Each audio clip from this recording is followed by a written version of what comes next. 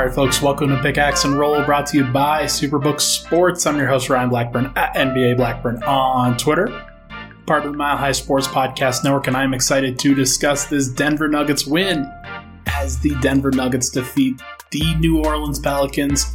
Well, they're without Zion Williamson and Brandon Ingram and guys like that, but still the New Orleans Pelicans. Final score 99-98.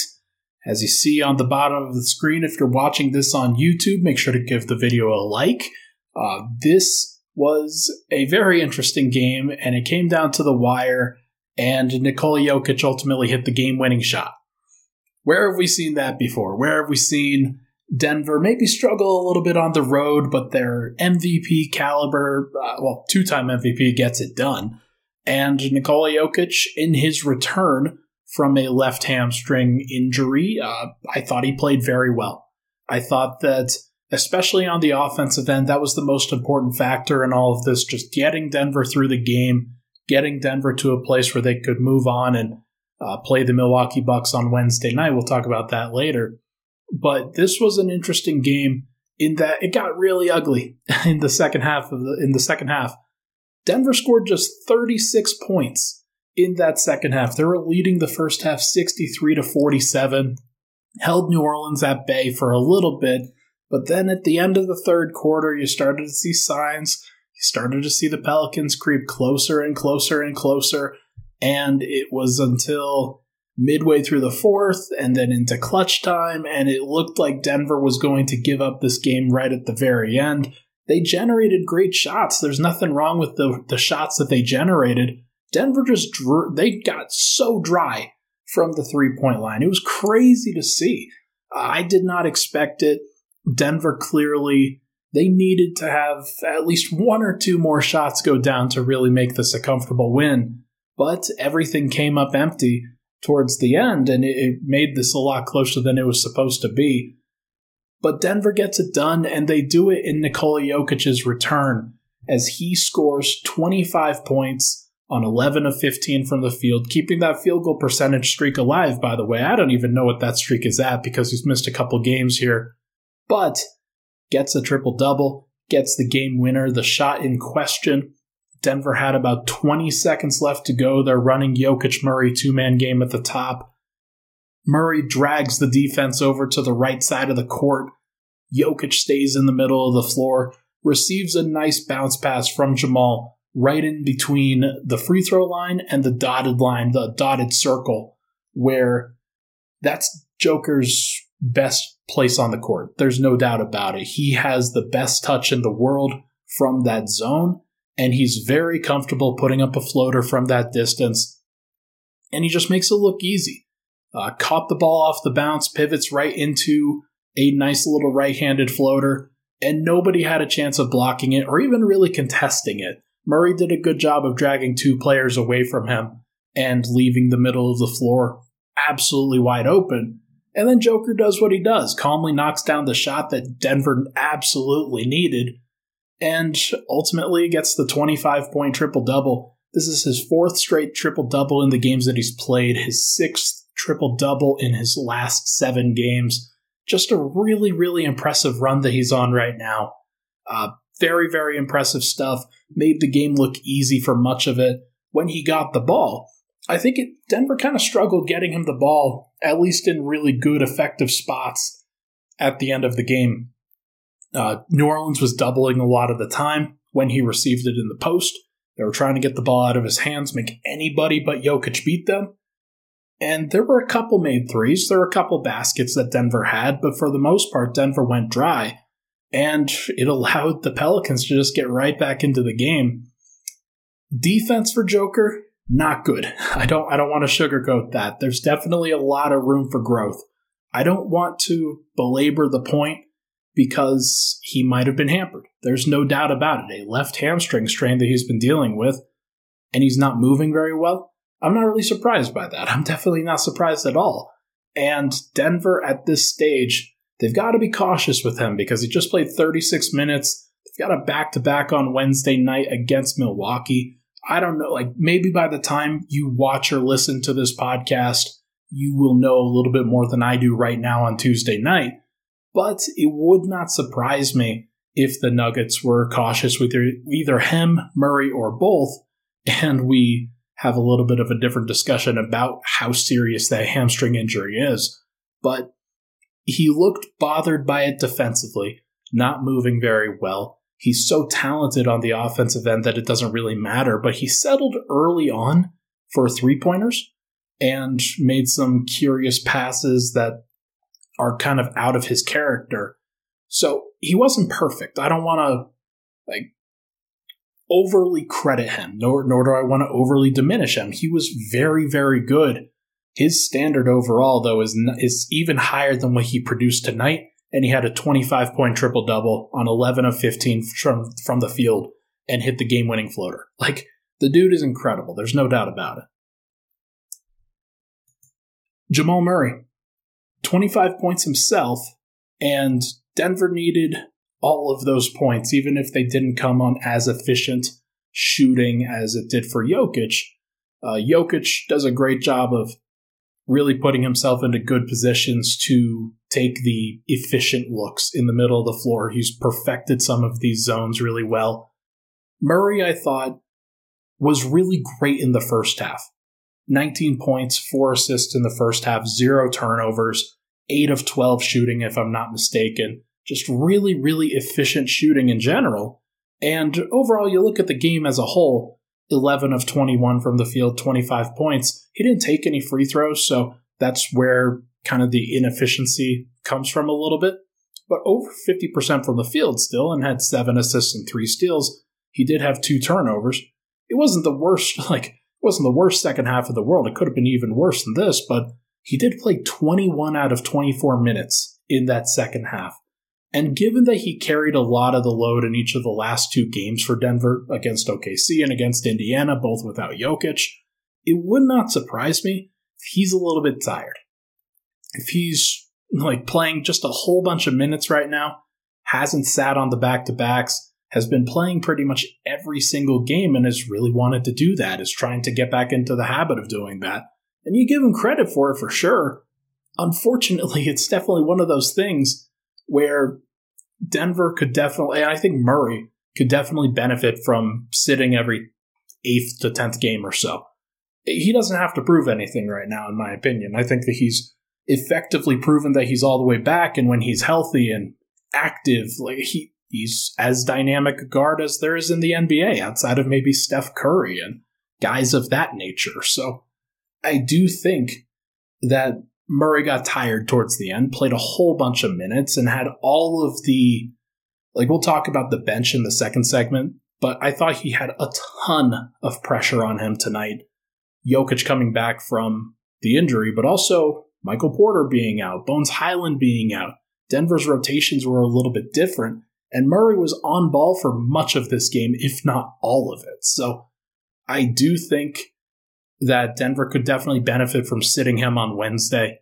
We will see what that ultimately looks like, but an overall good game for Murray. I do not want to denigrate what he did in the first half. He was great in the first half and really discarded a really great defender in Herb Jones. Herb Jones, he didn't even see. It was pretty clear that Murray was still trying to get switches onto other guys too, but it was just a really, really impressive performance, especially in the first half, and you get tired in the second half, it is what it is. Aaron Gordon, I thought was not good. This is the second straight game, and honestly, it feels like it's been longer than that. Although, no, Aaron Gordon was really good against Indiana. I don't want to, misconstrue that. But in these last 2 games, OKC and New Orleans, Aaron Gordon has not played up to the standard that he has set for much of the season. Got into foul trouble tonight, and that's why you see 24 minutes on the bottom of the screen. 24 minutes, 11 points, 4 of 7 from the field, 1 of 1 from 3, a clutch 3 in the fourth quarter. But he also went 2 of 4 from the line. That free throw percentage just keeps dropping. That is a not so great thing that we've got going on right now. But 4 rebounds is pretty low. I thought New Orleans did a good job of dominating the glass against Denver. Denver got out-rebounded in this game 43-34. And part of that is starting Bruce Brown as opposed to Michael Porter. But honestly, I thought that, actually a lot of it is that. The Pelicans out-hustled and outworked Denver, made the margins really tough for Denver tonight, especially in that second half. So Gordon needs to be better. This is one where I could also see him being really tired, and he looked very tired and fatigued and frustrated out there tonight. And you give him credit for a couple of the dunks that he had on the alley-oops where Murray sets up Jokić in the pick and roll, and then Jokić lobs a pass up to the rim that Gordon finishes from the dunker spot. Those are great plays, and they showcase Aaron Gordon's skill set pretty well. But other than that, and other than the three, it really did not feel like Gordon impacted the game. It felt like he was either cluttering around the rim or not necessarily defending a whole heck of a lot, and he didn't really have to do that much on defense because of the way that New Orleans is oriented, but it did not feel like a high-impact game for Aaron Gordon on either end of the floor. And that's a credit to the way that he's played for much of the season. I want to make sure to make that clear.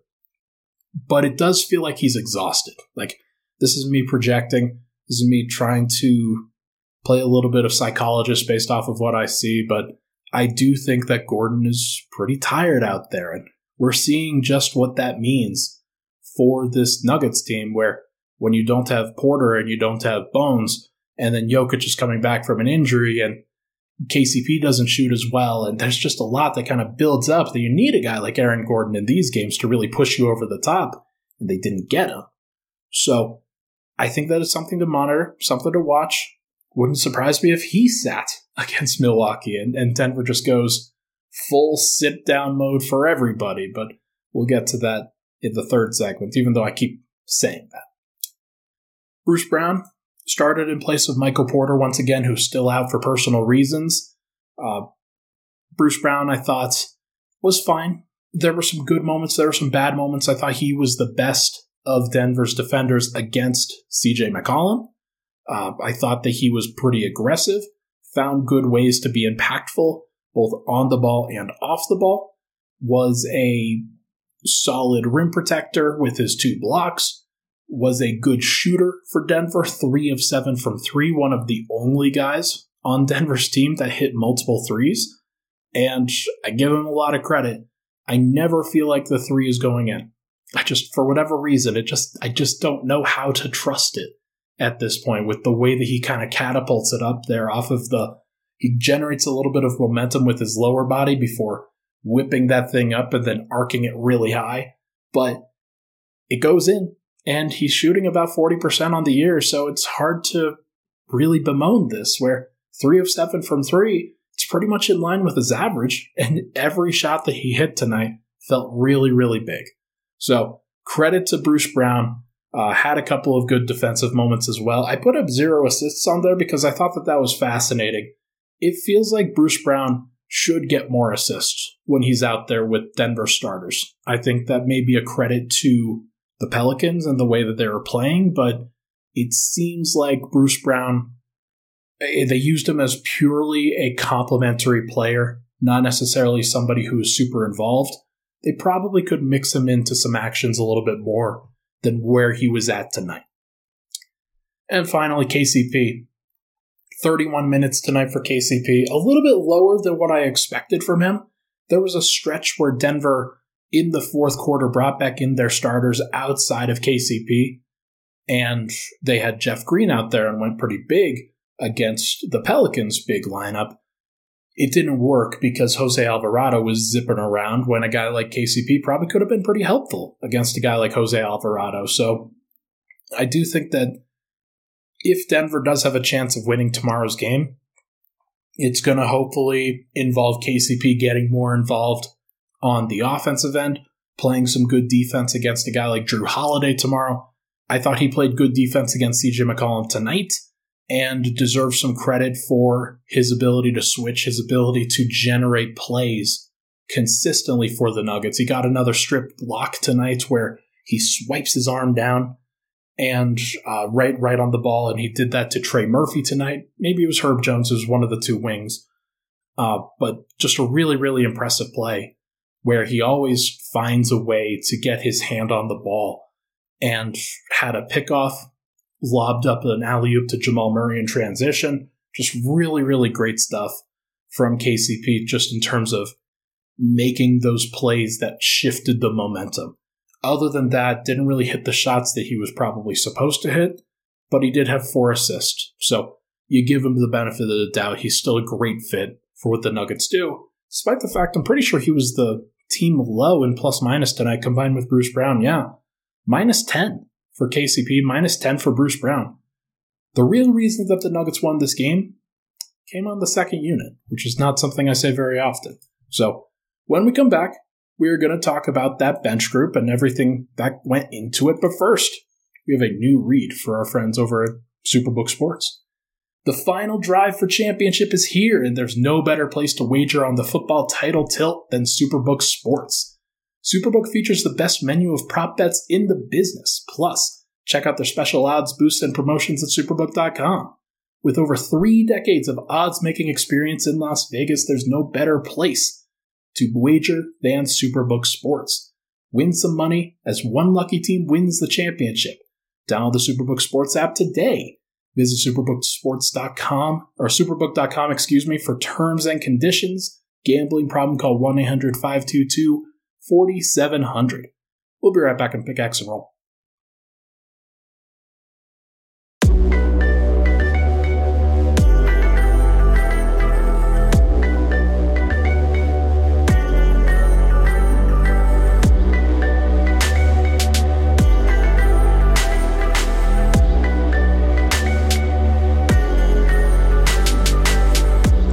Back, Pickaxe and Roll, Ryan Blackburn here. Thank you so much, everybody, for tuning in. Appreciate all the love and support on the podcast, as always.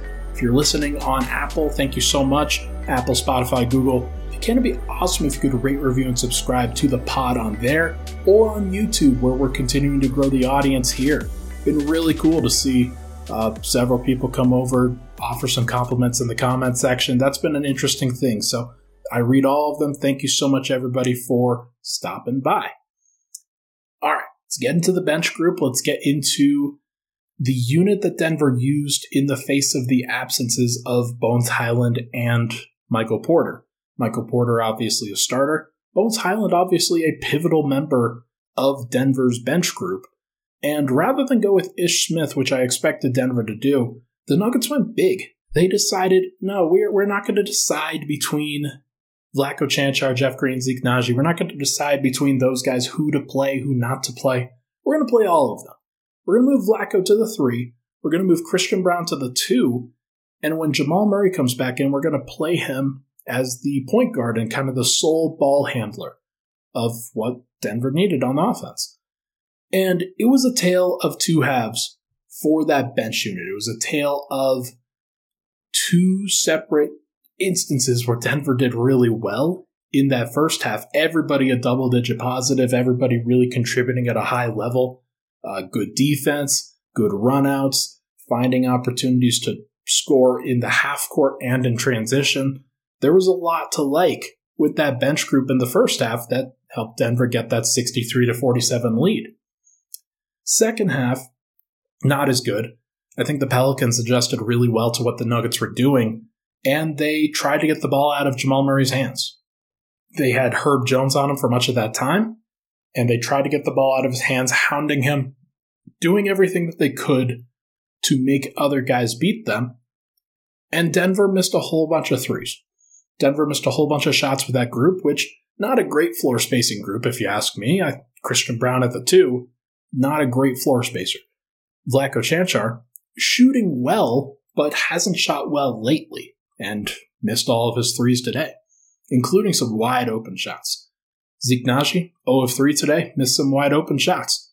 Jeff Green hit a 3. He was the only guy on that bench unit to hit a 3, to hit an outside shot, and it does give me some solace that despite the fact that that bench unit as a whole went 6 of 18 from the field and 1 of 9 from 3, all of them, every single one, Christian Braun, Vlatko Cancar, Jeff Green, Zeke Nnaji, all of those guys were positive, even in the face of a shooting slump in that second half.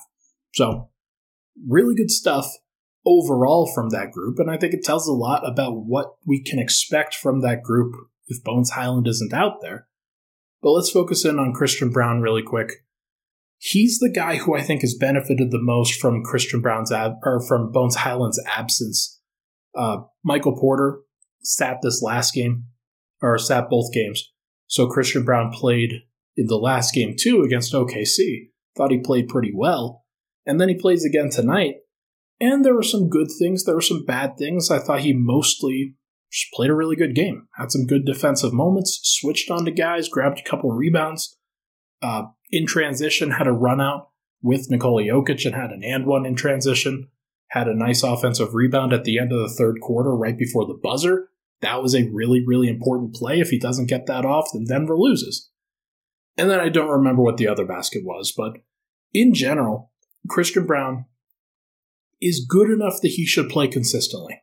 I think Denver actually has a lot of these guys.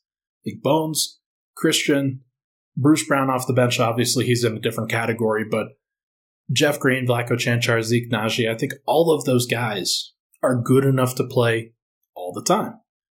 And when you have basically 12 players that deserve consistent playing time, it can be challenging at times. And you're going to have to find opportunities to rest players, mix and match the rotation, do different things. And Christian Braun's one of those guys that doesn't need to play right now because it's not like a mandatory thing, but he will eventually get to that place where he needs to play every night. And he's good enough to warrant that probably by next year, where he is versatile enough, good enough defensively, and a willing hustler, which is probably the most important thing.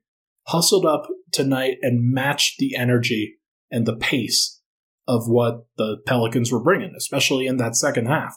He stepped up in that situation where I can see why. It almost felt a little bit more like a college game where you get a team that's bricking, you get a really, really rambunctious crowd that is just trying to will their team on. And I thought that Christian really stepped up and acquitted himself in a tough situation on the road. So that is how you earn more playing time. That is how you earn an opportunity to continue going. And it would not surprise me if he sticks in the rotation for a little bit longer, even when Bones Hyland returns. Zeke Nnaji, good stuff from Zeke. Kind of.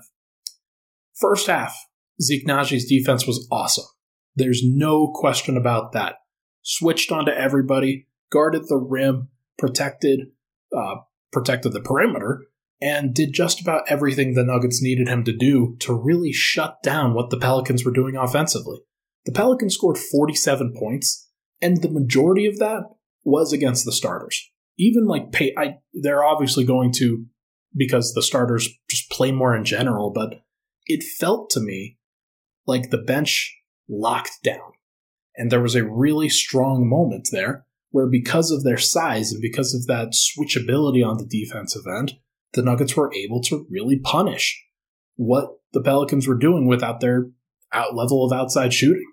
The Nuggets switched everything, shrunk the floor, made things difficult, forced the Pelicans to make some tough decisions, and Zeke Nnaji was a big, big part of that. He also grabbed a bunch of rebounds, and 3 offensive rebounds, 2 of 2 from free throw line, and a block. That's just great production for Zeke. He came in early and played a whole bunch of minutes next to Nikola Jokić in that first half because Aaron Gordon went out with 2 fouls at about the 7-minute mark, if I'm not mistaken. So Zeke played about 6 minutes, 6 minutes next to Jokić at the 4 before playing the 5, which was one of the reasons why he had such a high minute count tonight. 24 minutes, he was the first big off the bench. And that really makes a difference, I think. He's getting into a better rhythm where you can expect that and you can consistently go to him, and he's earning that trust at least a little by little. Now, the second half was different from the first. I thought that Jose Alvarado, in particular, really picked on him. I thought that when he got switched out onto Jose was just so quick and kind of scrappy and diminutive and very, very agile and somebody that a big is just really going to struggle with in general. I don't think that Najee brought the appropriate intensity for that moment. And unlike Christian Braun, who I think stepped his game up in that moment, thought that Zeke shrunk just a little bit. And so if that's what a playoff environment's going to look like, a little bit concerning. But he did play well in that first half and deserves credit for that too. So he, more than just about anybody, tale of two halves. And I thought he was great in the first, not so great in the second. Let's see. Jeff Green. Actually, before I go to Jeff Green here, Jamal Murray, when you play a lineup that has Christian Braun, Vlatko Cancar, Jeff Green, and Zeke Najee, Jamal Murray had so much pressure on him. It was pretty funny. Because you're always putting a guy like Herb Jones on him, because you're always trying to get the ball back into his hands and there's nobody else that's really a secondary creator with that group. At one point, Vlatko did some things, but he was on the floor with Jokić at that point. Jeff had a moment where he isolated. Christian Braun is probably going to, if he is going to take the next step in his career, he's probably going to have to do some ball handling, do some facilitation in those moments. He can't just be a standstill cutter kind of shooter. He's got to do a little bit more, and that is where you're hoping his growth improves just as he gets older, as he gets more integrated into the league. But Jamal, very clearly the guy with that second unit and played like it, and I thought he slowed down in that second half, but was also a really, really big reason why the bench was a big, big positive in the first half. Had a really nice step back on Larry Nance. Had a really nice, a couple of nice plays switching against Devontae Graham and just cooked him at times. So there's some good moments with Jamal with that second unit leading that group, and they were positive. It's the most important thing. Now back to Jeff Green. 17 minutes, 7 points. The only shot that he made was that three. It was a very, very important three. Denver had passed up a couple of shots. Then Jeff Green took what was a semi-contested one on a possession in the first half, made it. That's really important. He's 2 of his last 2. And if he can hit some outside shots, he is going to provide more utility for what the Nuggets need with that group.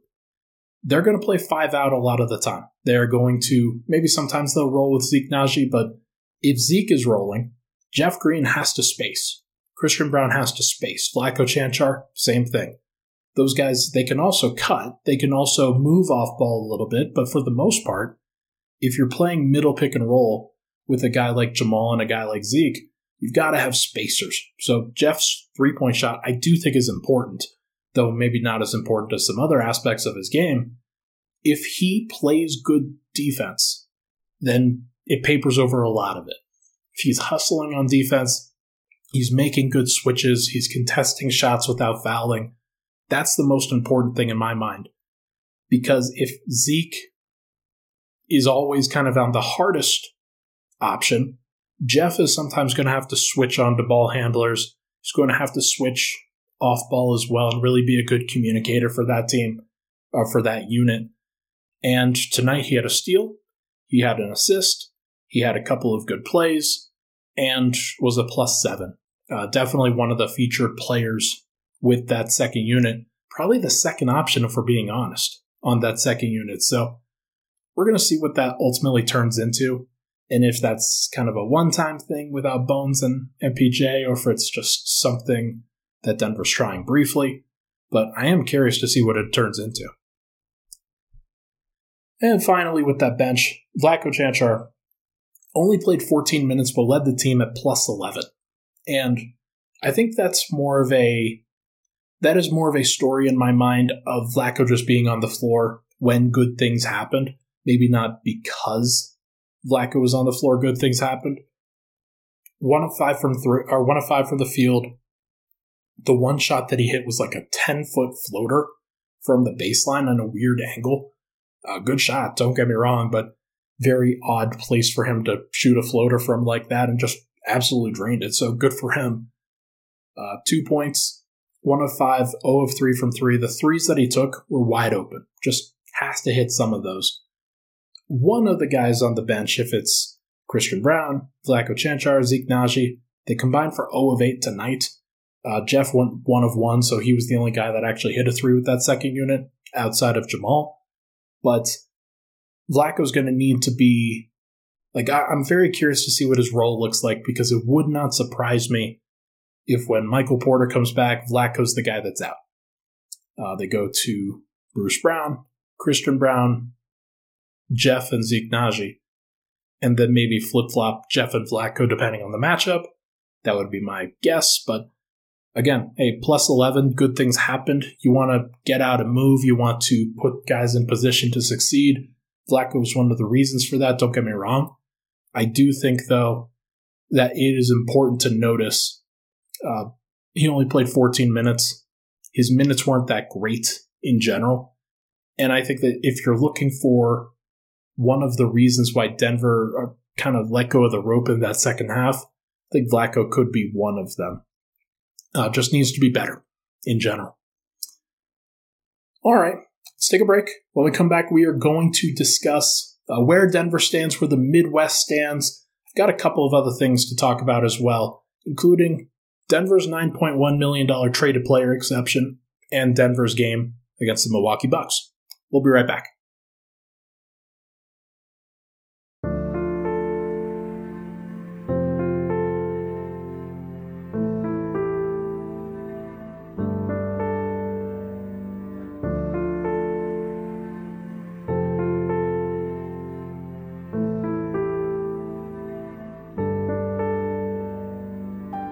All right, we're back. Final segment, Pickaxe and Roll. Thank you so much, everybody, for tuning in. Just a reminder, I do this every time.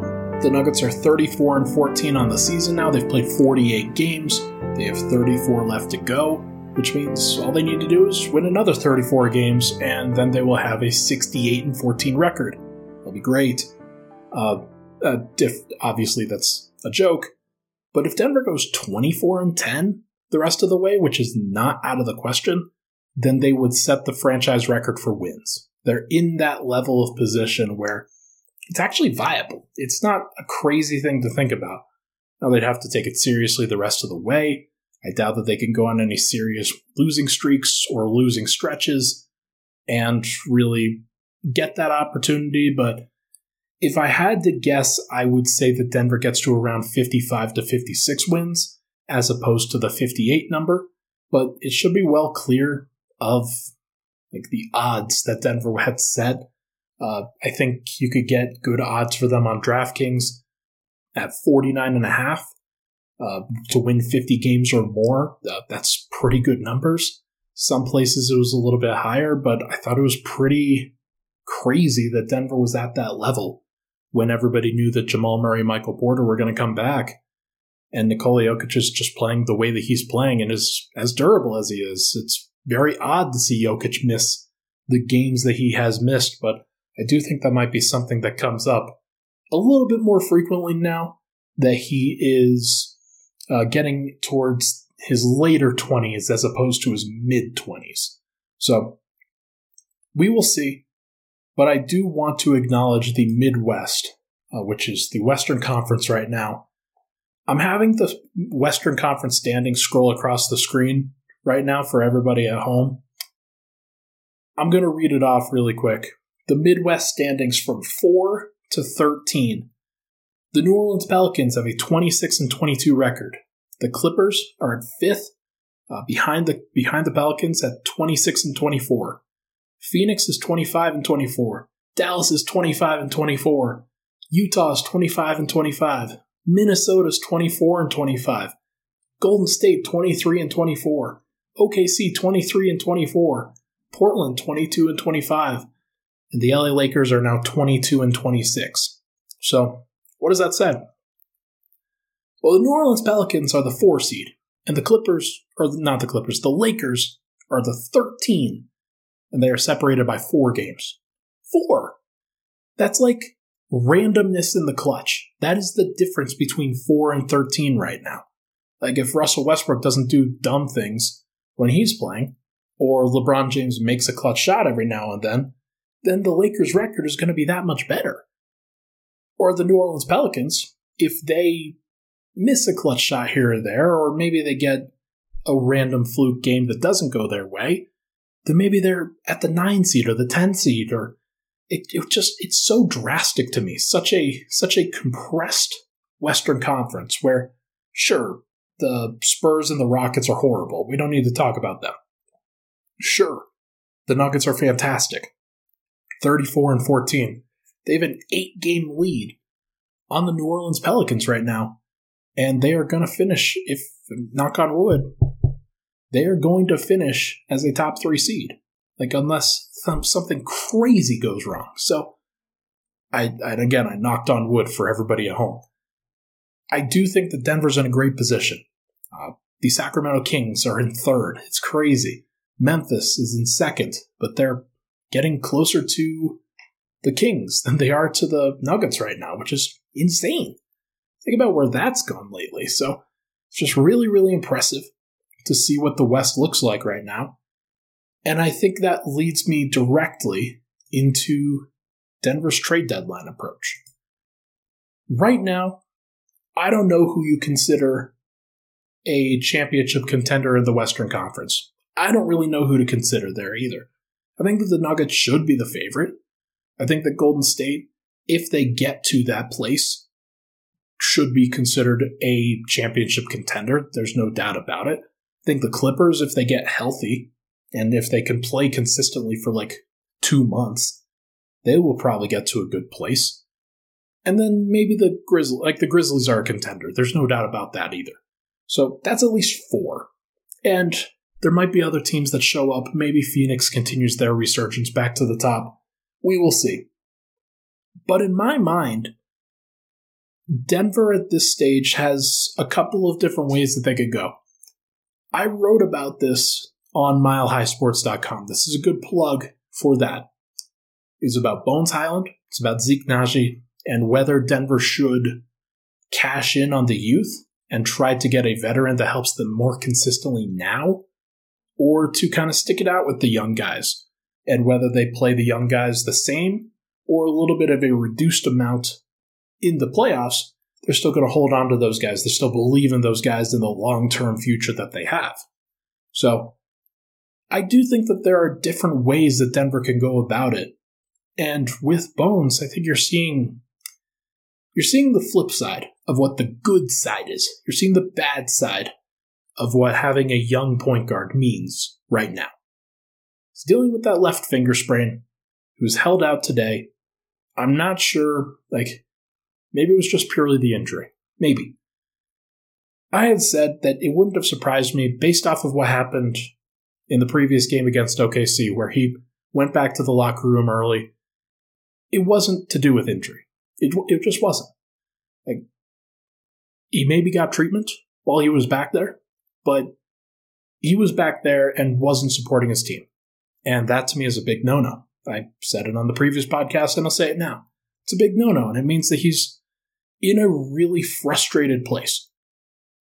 So Denver, with him, they're trying to figure out how to best develop Bones into a player that can help them win, but they also have to win in the process. And right now, the way that Denver's defending while Bones is on the court, it's really tough.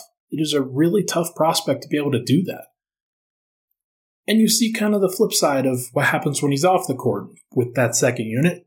Denver was so much better defensively this game. Now, granted, they didn't face the toughest competition, but it did feel completely different how they were defending, the players that they were using, the rotations, the lineups, the style. There wasn't a weak point on the defensive end, at least when everybody's locked in and amped up.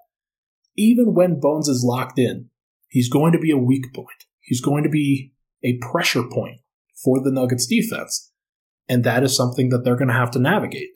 If his offense outweighs the defensive issues, then great. But lately, the offense hasn't outweighed the defensive issues, and Denver's trying to figure out just how long they should stick with him. It's not me saying that they should trade the dude.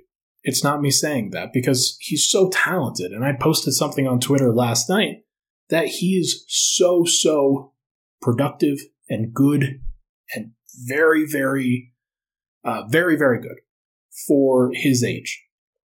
Players that are at his level of production, at his age, are generally really, really good players. And he just needs time. That's what he needs most of. And he'll get better going forward. I do firmly believe that. But whether the Nuggets have enough time for him and for Zeke Naji for measure, I think is of debate. There's a reason why they were rumored to get Naz Reid. There's a reason why that was out there. Because it makes sense. Because it makes sense for Denver to add a veteran that they trust. Maybe not necessarily rely on the young guy. And I get that. Denver has a very short window. And whether they sell off the young pieces for that short window or not, I can't really tell you. I have my opinions, and I think that Naz Reid is probably not a good enough player and probably not on a long enough contract to really justify trading a guy like Bones, because you also alienate Zeke in the process since he barely plays after you add a guy like Naz Reid. Like, it's just not going to happen. So I'm very curious to see what Denver does. I don't know whether they are going to hold on to Bones. I don't know whether they're going to hold on to Zeke. I think I would default to, yes, they're going to hold on to those guys. They're not going to trade them. And the reason why is trades are hard.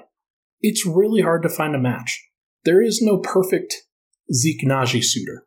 And there's no perfect player for Denver to acquire for Zeke Naji. Like, how many players are actually better coming off the bench right now defensively than Zeke Naji? I don't know. I don't know how many that is. I know that Denver still has some concerns. I know that they're still trying to figure out just who they can trust. I think the answer right now is Bruce Brown. And that's it. Like, I don't know who else they can really go to and feel great about, which is why these rumors are happening. So if they can trust Bones Hyland, and if they can trust Zeke Naji, then you don't have these conversations.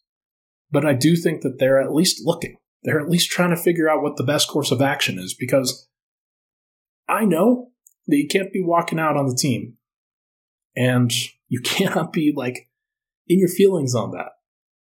This season is too important and the team is too important for that. Everybody has there's just so much going on that's bigger than that. So I do think that Denver will consider it. I think that Denver will have a lot of other things that they can navigate.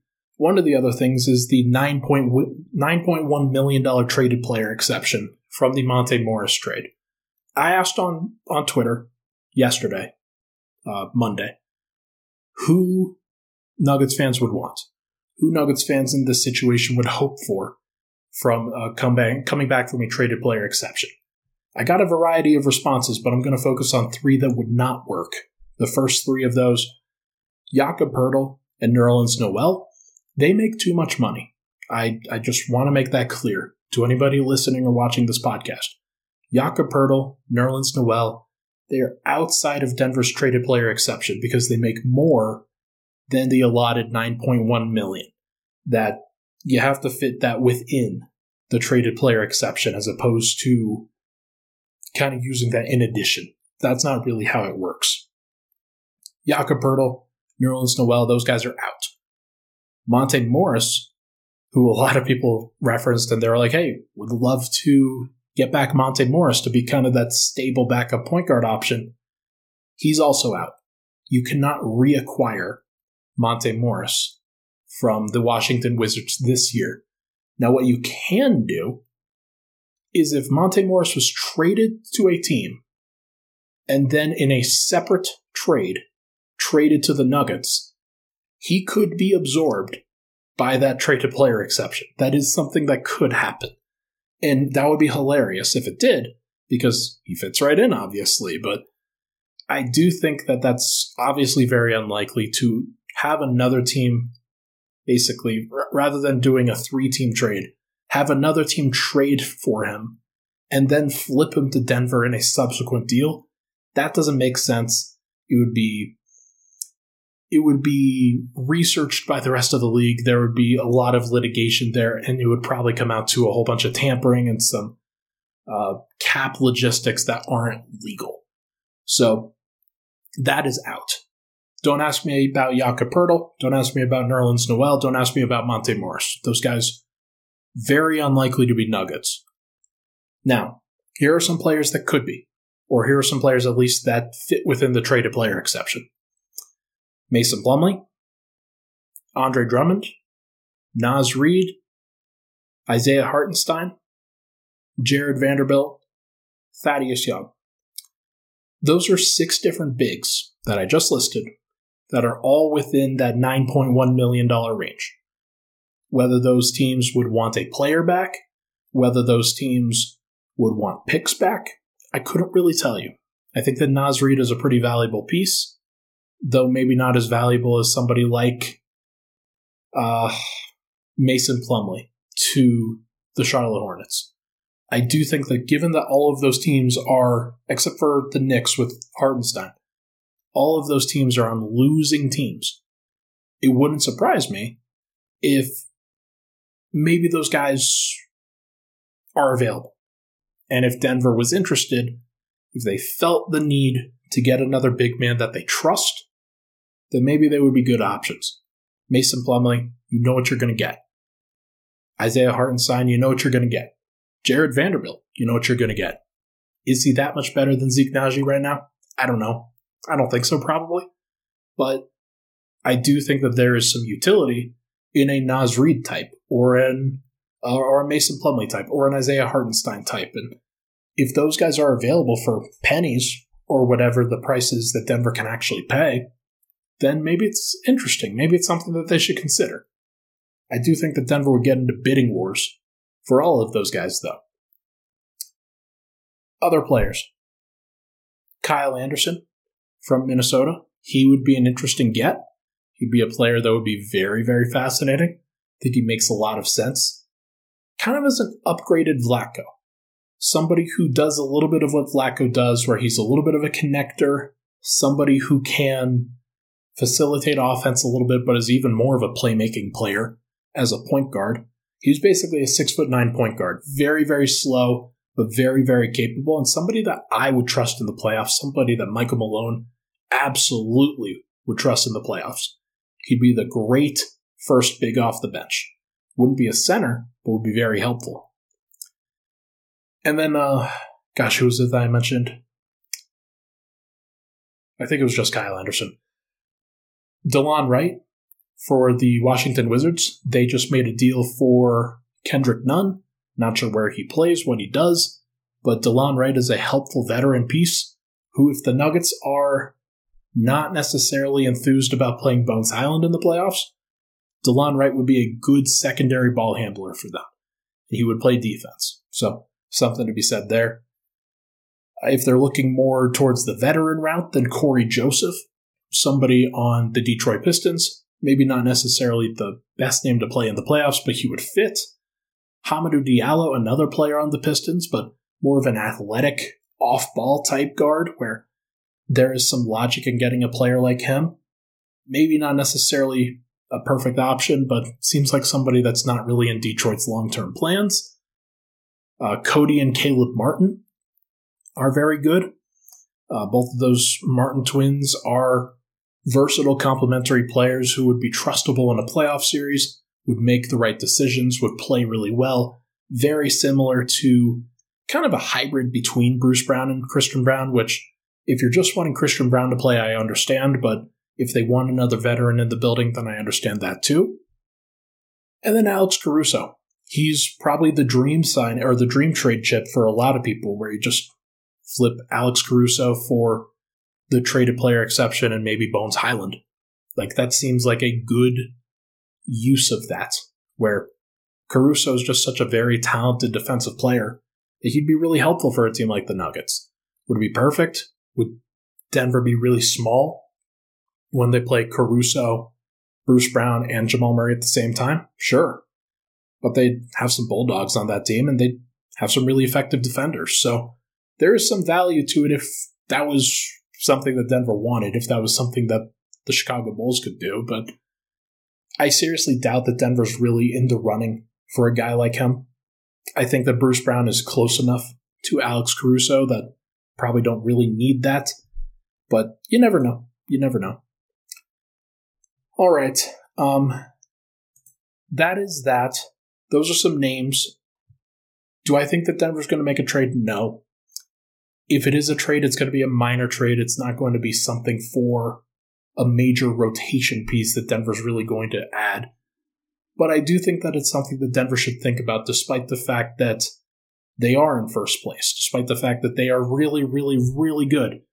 Like, I know that they're really good. That is the reason why you want to capitalize on this opportunity. If you feel like there's any question mark, then you want to fill that hole if you can. So we will see if they do. But let's look ahead really quick. Denver Nuggets versus Milwaukee Bucks on Wednesday night. You're probably listening to this on Wednesday ahead of that game. You may know more about the injury report than I do, but it would not surprise me to see Jokić, Murray, Gordon, Porter, and Bones. Would not surprise me to see all 5 of those guys out. And if that's the case, that's a tough one. It's a tough schedule loss. You're traveling 1,000 miles from New Orleans to Milwaukee. It's a really tough flight. And for a player, like, the Nuggets are a team that, like, they travel pretty well, but they haven't been good on the second night of back-to-backs for the most part. So it would not surprise me if they just sat all those guys down, punted on that game. You've got 2 more days off on Thursday and Friday ahead of a very important matinee matchup with the Philadelphia 76ers on Saturday. Given that Giannis is back, given that Chris Middleton is back, Drew Holiday's already there, Brook Lopez, it looks like the Bucks are finally healthy, or at least they're getting close to it. I do think that is going to be a tough matchup for Denver. Second night of a back-to-back against basically the fully healthy Bucks. I mean, come on. Denver's just not in a great place to really do that, and it's going to be hard to count on Denver to give a fully, like, amped-up effort, given what they've done already. So we will see. Maybe they change my mind. Maybe they do the unthinkable and continue to win on back-to-backs in Milwaukee. They've won in Milwaukee a whole bunch over the course of these past few years. It just seems like a place where they really flourish. So maybe that continues. You never know. All right. That is going to do it for this episode of Pickaxe and Roll, brought to you by Superbook Sports. Thank you so much, everybody, for tuning in. Appreciate all the love and support on the podcast as always. I will be back tomorrow following the Milwaukee Bucks game. We will see if Denver can pull out something. They are not going to be favored in that one, and that's fine. But I do expect them, if those guys play, if Jokić plays, Murray plays, everybody else, if those guys play, it will be competitive. That's my feeling. Thank you so much, everybody, for tuning in. I'll talk to you guys tomorrow.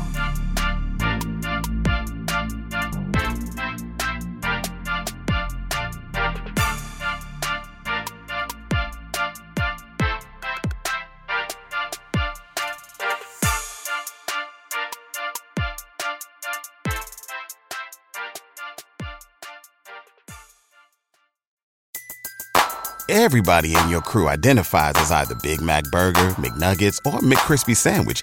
But you're the Filet-O-Fish Sandwich all day. That crispy fish, that savory tartar sauce, that melty cheese, that pillowy bun. Yeah, you get it. Every time. And if you love the Filet-O-Fish, right now you can catch 2 of the classics you love for just $6. Limited time only. Price and participation may vary. Cannot be combined with any other offer. Single item at regular price. Ba-da-ba-ba-ba.